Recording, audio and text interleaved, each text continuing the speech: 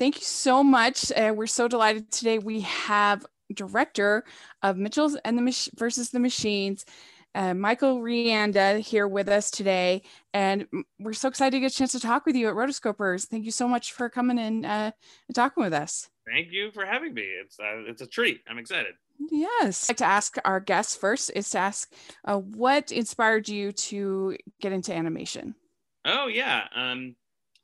I mean, I think it was basically finding out that Flash existed. I found out that people were doing web cartoons, and the guys who made Ren and Stimpy were doing web cartoons, and all of these people were doing all these like internet cartoons, and I was like, I can get that program and do that. It was so shocking to me that was even a possibility. And I was on these like dorky animation chat rooms with some people, and some of the people who were on it were actually in the industry, and they were able to say like, look, I'm a real human. Maybe, we don't know, they might have been but I think they were real. And they're really nice, and they're really generous.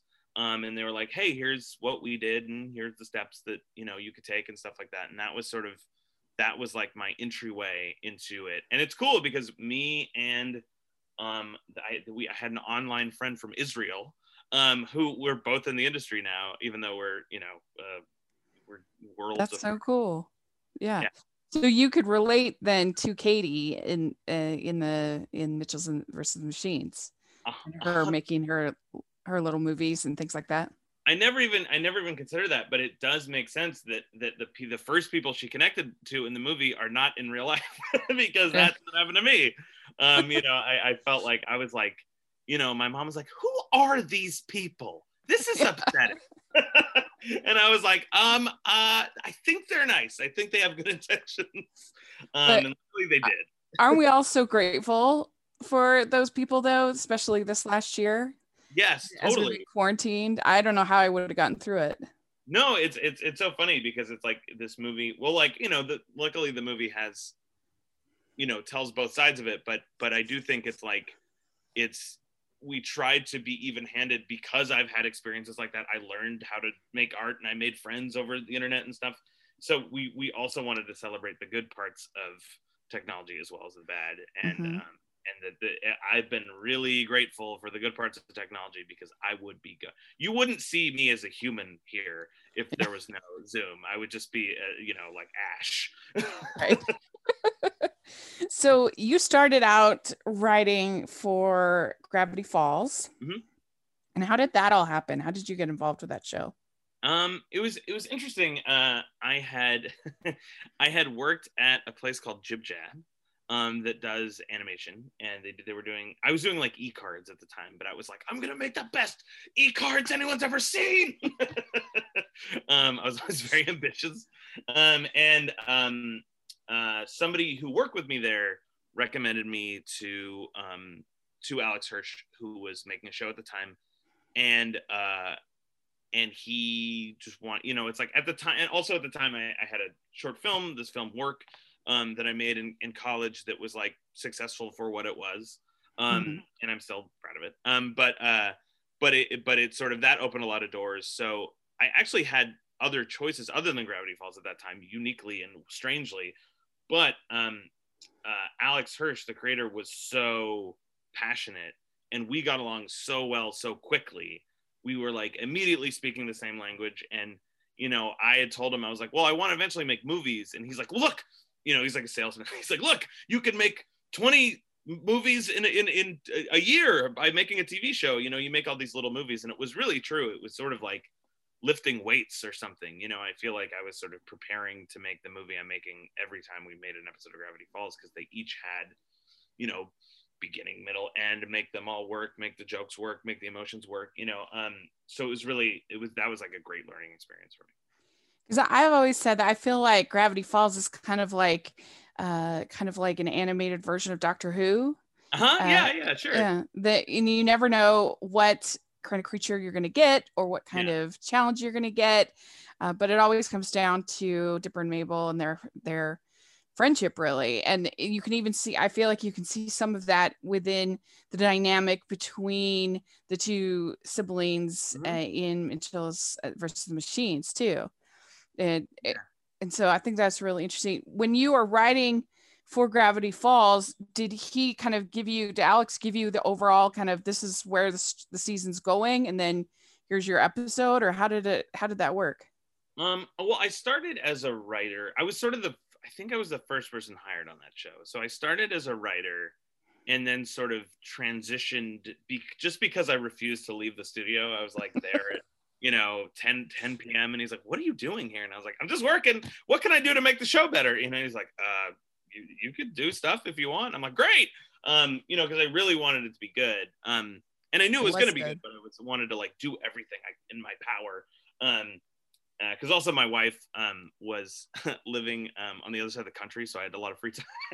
So I was just like spinning out, But so we formed some of the season together, as in terms of a writer's room. Alex definitely had the big ideas, like it's like undeniably his show. But then at a certain point, I became creative director, and then kind of became like his sort of second in command, where we would, tackle writing episodes together, rewriting episodes together, or, if this thing needs work, we'd both take a crack at it. And sort of like I was on the team that was like, shaping all that stuff. So it was really collaborative and in a great way. But also sort of, he was the one. I didn't realize it until this movie, because you when you're on a show, you're really, it's like if you love animation, you're really passionate about it, and you're like, I've got all these ideas, and this joke, it's got to be this joke and not that joke, or this story point, not that story point, and I had like zero empathy for Alex and sort of what he was going through as a showrunner. I was just like, why isn't he doing my ideas? and then when I started directing this movie, I was like, I get all of it, I understand it all, like, because it's so much harder to sort of be the person who has to make that final decision. Like that's an extra level of time and thought and fear and all that stuff. So yeah, I sort of now sympathize with them, even though at the time. Well, that's the thing that amazes me about animated films and directors of animated films, is just how many different balls you're juggling in the air. I think it's so incredible. It's very difficult. Yeah. I mean, on one hand, it's so interesting because it's like on one hand, you're having the time of your life, you're making cartoons, you're working with the best artists in the world, they're making your thing better, it's wonderful, you're friends with all of them, it's all great. And then on the other side of the coin, because you love it so much, you invest everything in it, and it becomes, sometimes if you don't look out, it sort of like becomes all consuming. So you really have to try to balance those things, but it's very fun. Well, I absolutely loved The Mitchells versus the Machines. I said in my little like social media post or whatever, I said, I bought the art book as soon as I finished watching it, which I think says something how much I enjoyed it. I really loved it. And so how did this all come about? How did you become involved with it? I'd always wanted to make a movie, as I said before, and miraculously Sony Animation were like, hey, because I think they knew someone who I knew at Disney, they were like, would you like to make an animated movie? I was like, yes, of course, what? And then they're like, do you have any ideas? I was like, I've got a million ideas. Of course. It was just like a blank book behind me that I had behind my back. And I was like, let me just, polish them up a little bit, then like starting from scratch. But it's sort of like, once I started coming up with them, it was really apparent, one that was like sticking, which was like, basically I was trying to take the thing that I love the most, which is my crazy family, who I love, and the thing that I loved the most when I was a kid, which is killer robots. And as an adult, just sort of thinking about technology, it's interesting to live in a world where robots and AI can do a lot of the same things we can do, and more so every day. So making us think about like what is important about humanity, and what are the things that make us special, and it's basically like, our relationships. So we really sort of tried to drill down into that and sort of find out, you know, that even though these relationships are hard work, they're worth it. And that kind of ultimately kind of became the thesis statement for the movie. But it took a long time to find, because it started out just trying to combine these two things that I was really passionate about. And it took a long time to make a mistake. Now, is it too strong to say the Mitchells are based on your family, or No, they're entirely based on my yes. family. Okay, good. In a ludicrous way, where, you know, that my dad looks exactly like Rick. No way. He's like, you gave me a little extra hair. I appreciate that, you know. But he sort of like, you know, when I was growing up, he was this nature loving man, and I sort of tell this story about it, where he woke me up at 5 a.m. one time. He's like, Mike, wake up! We gotta build a bathtub in the woods so we could legally be naked in nature. And I'm like, it's 5 a.m. What are you talking about? And then he's like, and my mom's like, he saw it at a Viagra commercial. He's like, don't worry about that. And then the thing was, he made those bathtubs. Like, he has, he drained family's bank account, you know, and everyone thought he was crazy. And then when people go to those bathtubs, they're like, these are incredible. Your dad is a genius. And it honestly, like, it made me realize that we are closer to each other than I ever thought. Yeah. Because he's doing an absurd thing that he's passionate about that doesn't make any sense to most people. And I did an absurd thing that I'm really passionate about that didn't make sense to most people in terms of making a movie and going into animation. And like, sort of, it took a while for me to sort of see how similar we were, and sort of see him as a person. Because when you're a teenager, you're like, this guy, you know, and it was, and sort of that process of sort of finding out, you know, finding the humanity in my parents, was one of the things that inspired me. Yeah, that's so great. Have they seen it then? Yeah, no, it was great. They are a tough audience. They like, if I have shown them shorts and they're like, you know, like, or they're just like, is anyone hungry? Does anyone want pretzels? You know, after it's done. So it was, so it was really, I was really happy that they liked it, especially because it's about them. It's like a big love letter to them. So I'm glad that they took it for what it was. Okay. Do you have siblings? Did they see it? Or? Yeah, I have a sister. They're both 10 years older than me, and they have lots of nieces and so I have lots of nieces and nephews. That's great. But Matt is my brother, who I love, and he's 10 years older than me, and he has a lot of similarities with my dad. He was like the hunting guy, so I could kind of lean back. I'm like, yeah, you and Dad go hunting together. And then I was like, hey, I'm gonna draw cartoons. And then my sister is really wonderful and really funny. And even though she didn't go to art school, I was sort of inspired by her just because Katie has sort of like my sister's like life and spark and sense of humor. Mm-hmm. That's great. So I love the animation and the hybrid kind of feel, especially the backgrounds. I thought were so beautiful, and the way that it had a little bit of that almost comic book feel, almost graphic novel feel. Yeah. And I thought that was beautiful. And so how did you come up with the visual style of the film, the animation?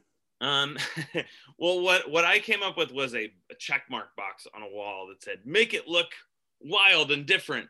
And then every artist just like, you know, slowly checked that box, you know, themselves. Not really, but I did work with the art team a lot, and they're so good. The art team is unbelievable. Like, the movie looks better than I ever thought it would because of them. Mm-hmm. And Lindsay Oliveras was the production designer. She sort of led things on the 2D side. Mike Lasker led things on the 3D side. And they're both wonderful. And it was really cool because we were inspired by Lindsay's drawings at first, her drawings and her paintings and stuff. And all of her drawings have that kind of like comic book look, you know.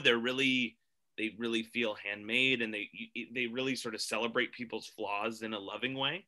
And sort of, we were like, okay, what if, because, you know, if you're in animation, you know, you've seen the art books. You always like look at the art book and you're like, why did they make it look like that? What is this? You know, like, this stuff was great, and then they make that in the movie, you know. So we were like, how can we make the art book obsolete. I mean, not really. It's filled with great stuff that we didn't put in the movie, but we did want it to feel like, okay, we really just took the stuff in the art book and it just started moving, which is really difficult to do. And it was this real sort of push and pull, and it was really cool having Chris Miller and Phil Lord around because we would do things that we thought were really pushing it. Because no one, I mean, you know, when you're making one of these movies, like everyone wants it to be like kind of like an assembly. It's most efficient if it's an assembly line. You know, it would be most efficient if this movie looked like every other movie. So we're like, what if it looks wildly different? They're like, ooh, that sounds expensive. So we would push it as much as we could, and then it was really cool. And we're like, I wish we could push it further. And then we would show it to Chris Miller and Phil Lord, and they would be like, hey, push it further. Why are you guys accepting this? You know, and it was a great license to then go back and be like, all right, how do we make it better? And that was really cool. So it was basically, and just like the philosophy was like, how do we take, you know, because the movie's about humanity and it's like imperfect flaws, and how do we see that humanity on every frame? You know, how do we see the lines and the watercolor marks and just like the feeling that a person drew this, and make sure that every single frame looks like that. So you never forget that it was made by humans, and you never forget that it's about humans. Yeah, I loved that. Well, last question I have to ask: the true star of the film, the voice cast is incredible, of course, but the Mochi the dog. Do you have a pug dog like that? I did growing up. My sister had a dog named Monchichi. We couldn't name it Monchichi for legal reasons. Monchichi, dearly departed friend. We love him. Rest in power. But he was the thing that I loved about it was actually a girl. The real Monchi was a girl. But the thing I love about her was that she was so obviously flawed. You know, her eyes are going one way. She sort of had trouble breathing. She walked weird. But she was so like sweet and earnest, and she was always like trying to sort of like do her best. And it was really like, it was sort of this little, I really felt a kinship with this dog. So when we had the movie, I was like, oh, we could put Monchi in there. And it kind of became like a mascot for the family, where they are really flawed, but they're trying their best.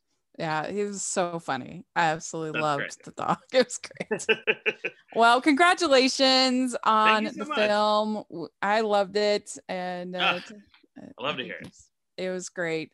Thank you for sharing that on Twitter, by the way. You're welcome. The crew and I just sort of troll through, you know, look for Lindsay, the production designer. She's like, guys, I'm getting drunk and looking at reviews on Letterboxd, and it's a good night. Yeah. So I'm thank you for saying that. So I guess tell people where they can watch the movie, and I don't know if you have social media that you want to share. Yeah, sure. Like watch the movie on Netflix, April 30th, which might be today, might be soon. And then also, I'm Mike Rianda at Twitter, or at Mike Rianda on Twitter, and Instagram and all that stuff. You can find me. But me is unimportant. The main thing to do is watch the movie over and over again on a loop. But thank you for having me. It was wonderful. Yeah, it was really great. And let us know if you're listening. Let us know what you think of all the things we talked about, and let us know what you think of the movie in the comment section. We'd love to hear your thoughts. And thanks, everybody. Thank you so much, Mike. I really appreciate it. Thank you.